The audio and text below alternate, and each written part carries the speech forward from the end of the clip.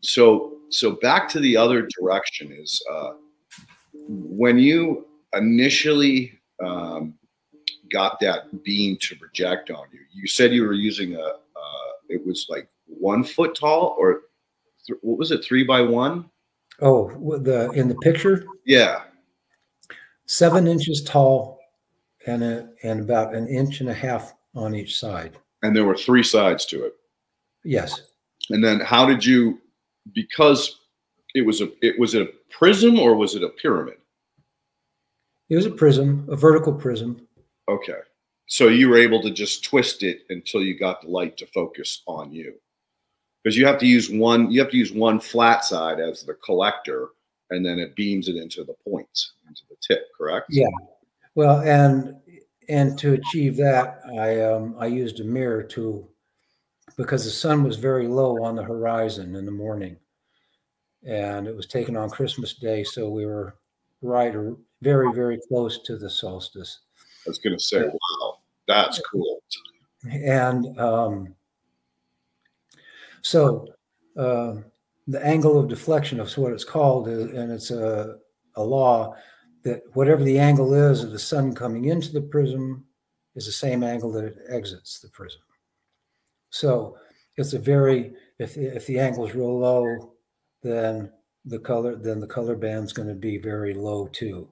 So I put a mirror on the ground, and then it hit that and reflected up, and then I adjusted my body position to get the color band about right where I wanted it. But if you go, the further away you go, then it's called dispersion, then the color band gets bigger and bigger and bigger. And probably not as vivid, right? Yeah. So no artist has, at least in modern time, has ever had a prism this large to work with, ever. Then one of the next things I want to do is make the largest prism in the world, but I haven't been able to find out what that is. AI couldn't find out what that is, and nobody that I have talked to, people that are way, way better at doing research than I am, nobody can come up with what the largest prism in the world is. That's interesting. So if anybody out there is listening and you can tell me that, I would love to know. Did you look in Guinness World Book of Records?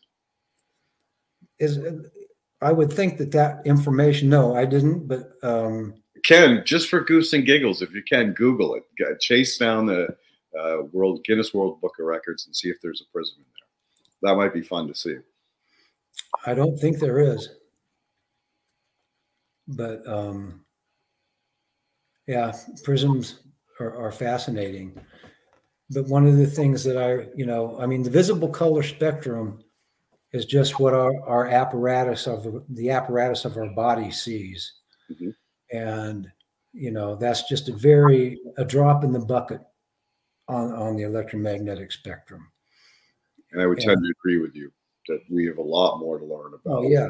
One of the things, that I read this very interesting book some years ago, a friend of mine loaned me. And that's where I first ran across the concept that insects, a lot of insects see in infrared. And so a lot of insects cannot metabolize sugar. So when they fly over a field and they look down, if the plant's healthy, then it'll have a lot of sugar in the leaves and in it generally. And so when they see that frequency, they just fly on by because they know it would kill them, just instinctually.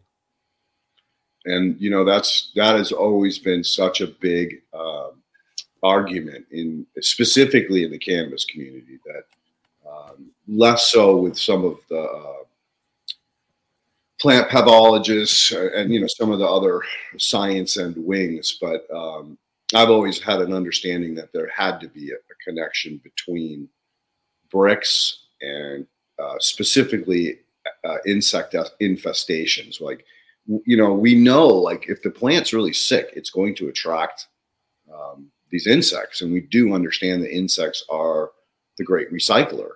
They're there to remove something that is unhealthy for the consumption by other animals up the food chain. So there had to have been a correlation, but again, it's been one of those things that everybody argues about and says, "Oh, that's BS." That the insects can't see that, or they can't smell that, and so and another argument was radar, like they're pinging it, and I'm like, that doesn't jive with me. It has to be something like what you're talking about, where they're seeing in a different spectrum that we can't see in.